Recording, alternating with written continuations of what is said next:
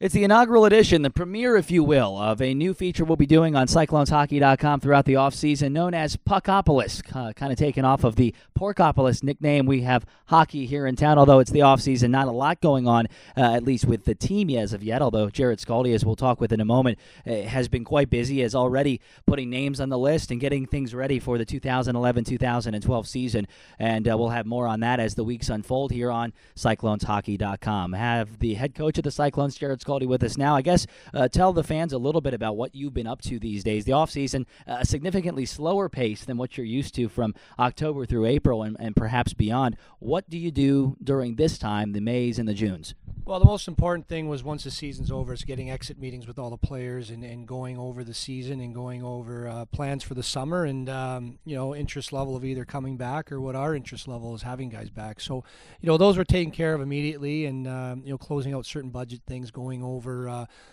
different expenses that we incur throughout the season where we can improve on and in other areas that we may need to allocate. So there's all kinds of stuff like that's gone on. And now, of course, it's jumping right into identifying certain players, whether they're from major junior or colleges or Canadian universities that we'd like to bring in and be part of our hockey team. So there's a lot of phone calls and a lot of different things to get into as we get through the summer.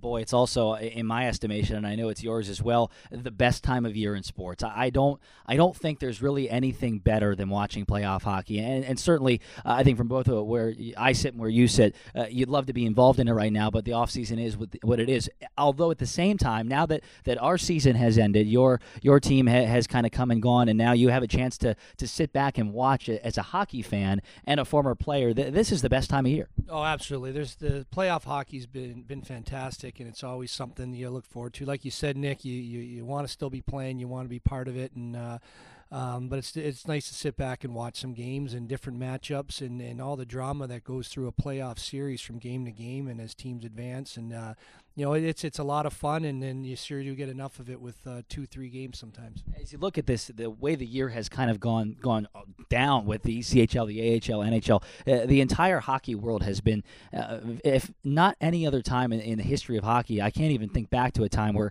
there's been so much parity, and from top to bottom, you really don't know who has the upper hand, especially in this year's playoffs. And I think if you look at all the round one matchups in the Stanley Cup Playoffs specifically, it's a great time for hockey right now because of how close every team has been. Yeah, I mean, you play the regular season, serves a purpose for standings and stuff, but once you get in that playoffs and some teams take on a life of their own and certain individuals, it's great to watch guys step up and score goals, whether it's their first playoff game or, the veterans that have been around through the battles in the past. But it's a lot of fun, and every night creates a new drama, a different scenario, and it's great to see how guys playoff time put their bodies on the line and do whatever it takes to get a win. And every moment in a game in the playoffs is so magnified that you can tell the players have that battle level high. They have that urgency to every one of them. Boy, and it's been amazing to watch all the overtimes too, and that kind of goes into the feeling of playoff hockey and how exciting it is. And that's why for me it's the best time of year in sports, and that goes across football, basketball, at every level. Are you surprised at how many overtime games there have been this playoff year? It's always different. I'm still waiting for that marathon of 3-4 overtime one where you're just trying to stay awake at night. But there's been some great games. I mean, obviously, I'm really happy for the Nashville Predators, one of our affiliates that got over that hump of getting into the second round, and to see them get a double overtime win was big. So, you really root for a team like that. I was glad to see the Blackhawks made that an incredible series against Vancouver. Unfortunately, came up a little short, but those kind of moments are great to watch, and it's something to look forward to every night.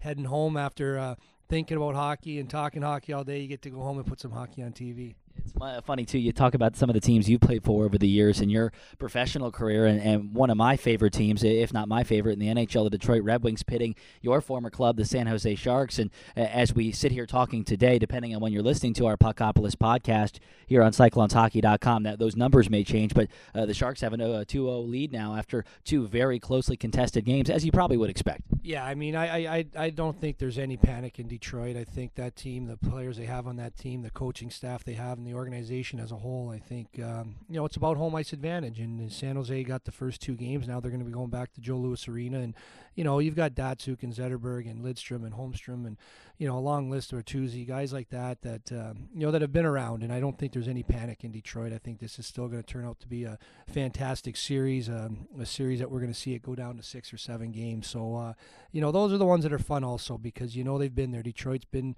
through these situations. San Jose, for a lot of those guys, it's a newer situation with Marlowe and Thornton and Heatley that haven't gone as deep in the playoffs as some of the Detroit Red Wings. So I don't I believe there's no panic in Detroit at all. Kind of neat to see Tampa Bay, on the other hand, switching conferences for a minute and seeing what they have been able to accomplish. Certainly, when you have a Steven Stamkos on your club, that makes a big difference. But for Steve Yzerman in his first playoff year as a non-Red Wing in one capacity or another, it's been interesting to watch the development of that club and to see them doing as well as they have, obviously picking up a win against the Capitals the other day. Yeah, it's incredible. You see a guy like Steve Yzerman after retiring and getting to cut his teeth with Kenny Holland in Detroit and learning from him, and then being part of Team Canada, as a general manager and winning gold medals. So, when he went to Tampa, you knew it was going to be a success. You don't know how long it's going to take, but you definitely know when a guy like Steve Yzerman takes over and brings people like Julian Breezeball with him and hires a coach like Guy Boucher, who's had tremendous success. You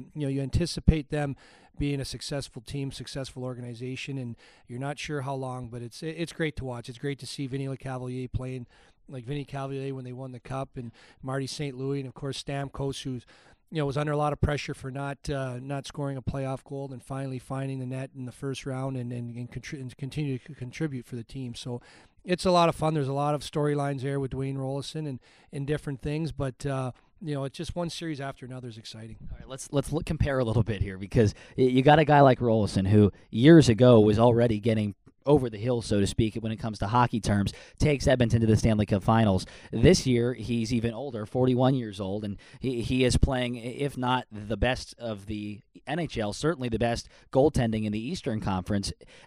Talk about what it takes to be successful at that age. I mean, you're about the same age as him. Obviously, you're in the coaching world, no longer a player. But even when you were in your playing days, to do what he is doing, I got to think is extremely, extremely tough from just a nutritional standpoint. You got to be almost perfect. Well, first of all, I played with Dwayne Rolison when we were both with the Calgary Flame organization. I went through a playoff series of semifinals against the Portland Pirates, which was coached by Barry Trotz.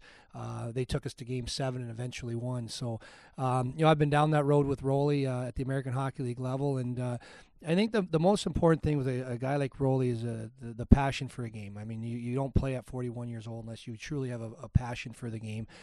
Conditioning is got to be the next biggest thing. Keep it on top of that. It's 12 months out of the year. Once the season ends, you've got to get right back on your summer program and nutrition and all that stuff. And I think the biggest thing is putting stuff behind you. Short-term memory loss where you have a bad outing, you put it behind us. He was in a tough situation with the New York Islanders that it'd be easy to just throw the towel in a situation like that, and he got an opportunity to come to Tampa. So, staying positive, putting some of the bad things behind you, and looking forward to walking through that door every day, and you get to go play hockey every single day. And I think Rolly, it's a credit to Rolly the way he's persevered, and it took him till about 26, 27 till he actually established himself in the National Hockey League. So he's paid his dues, and he's been on some good teams. He's been on some tough teams, but through it all, Rolly's been a true professional and has found tremendous success. Cool to see the Milwaukee Admirals, and this will be the last thing we talk about on this week's edition of Puckopolis here on CyclonesHockey.com. As a ECHL coach, and certainly from my perspective as a broadcaster, it's always fun to watch and see some of the players that you had a chance to either meet or just watch along the way do what they're doing at the next level. In this case, the Milwaukee Admirals come to mind, and you see a guy like Corey Conacher, who helped this team get into the playoffs with his performance against both Toledo and Kalamazoo in the final week and a half. And now he's up there contributing, as is Dylan Hunter, as is former Cyclone goaltender Jeremy Smith. It's got to be fun for you to have already coached them and perhaps at times found these guys to watch them play at the next level and succeed. No, it's great, and it starts off right from watching the NHL games, and you're excited about the playoffs, and you're watching that, and of course then you're following the ECHL, and it's great to see Wheeling and Kalamazoo, two very good teams that obviously we saw enough of this year, and following closely that matchup. And then the American Hockey League, it's great to see, especially with Portland has Brian O'Hanley in the lineup, who scored a goal the other night, and it's great to see him have some success. He was called there about 4 or 5 days after our season ended, and it's great to see him in the lineup and contributing. And of course with the Milwaukee Admirals, with the players you'd mentioned, so you really keep a close eye on it. It's great to see Conacher contributing, and Dylan Hunter's been in and out of the lineup with them, and he'll be called on some more as their playoffs continue on. But it's exciting. You're still in contact with the coaches. I still talk to Lane Lambert and different people around different teams. So, you're always got a close eye on that, and it's, it makes you proud when you see a guy like Brian O'Hanley score a goal and contribute, and of course these other guys. So we'll be monitoring that as the playoffs continue. Thank you for being with us as always. We will chat with you soon. Thanks a lot, Nick. That's Cyclones head coach Jarrod Skalde. I'm Nick Brunker. Keep it tuned for all the latest on the Cyclones and just everything hockey related. CyclonesHockey.com, the place. This is Puckopolis.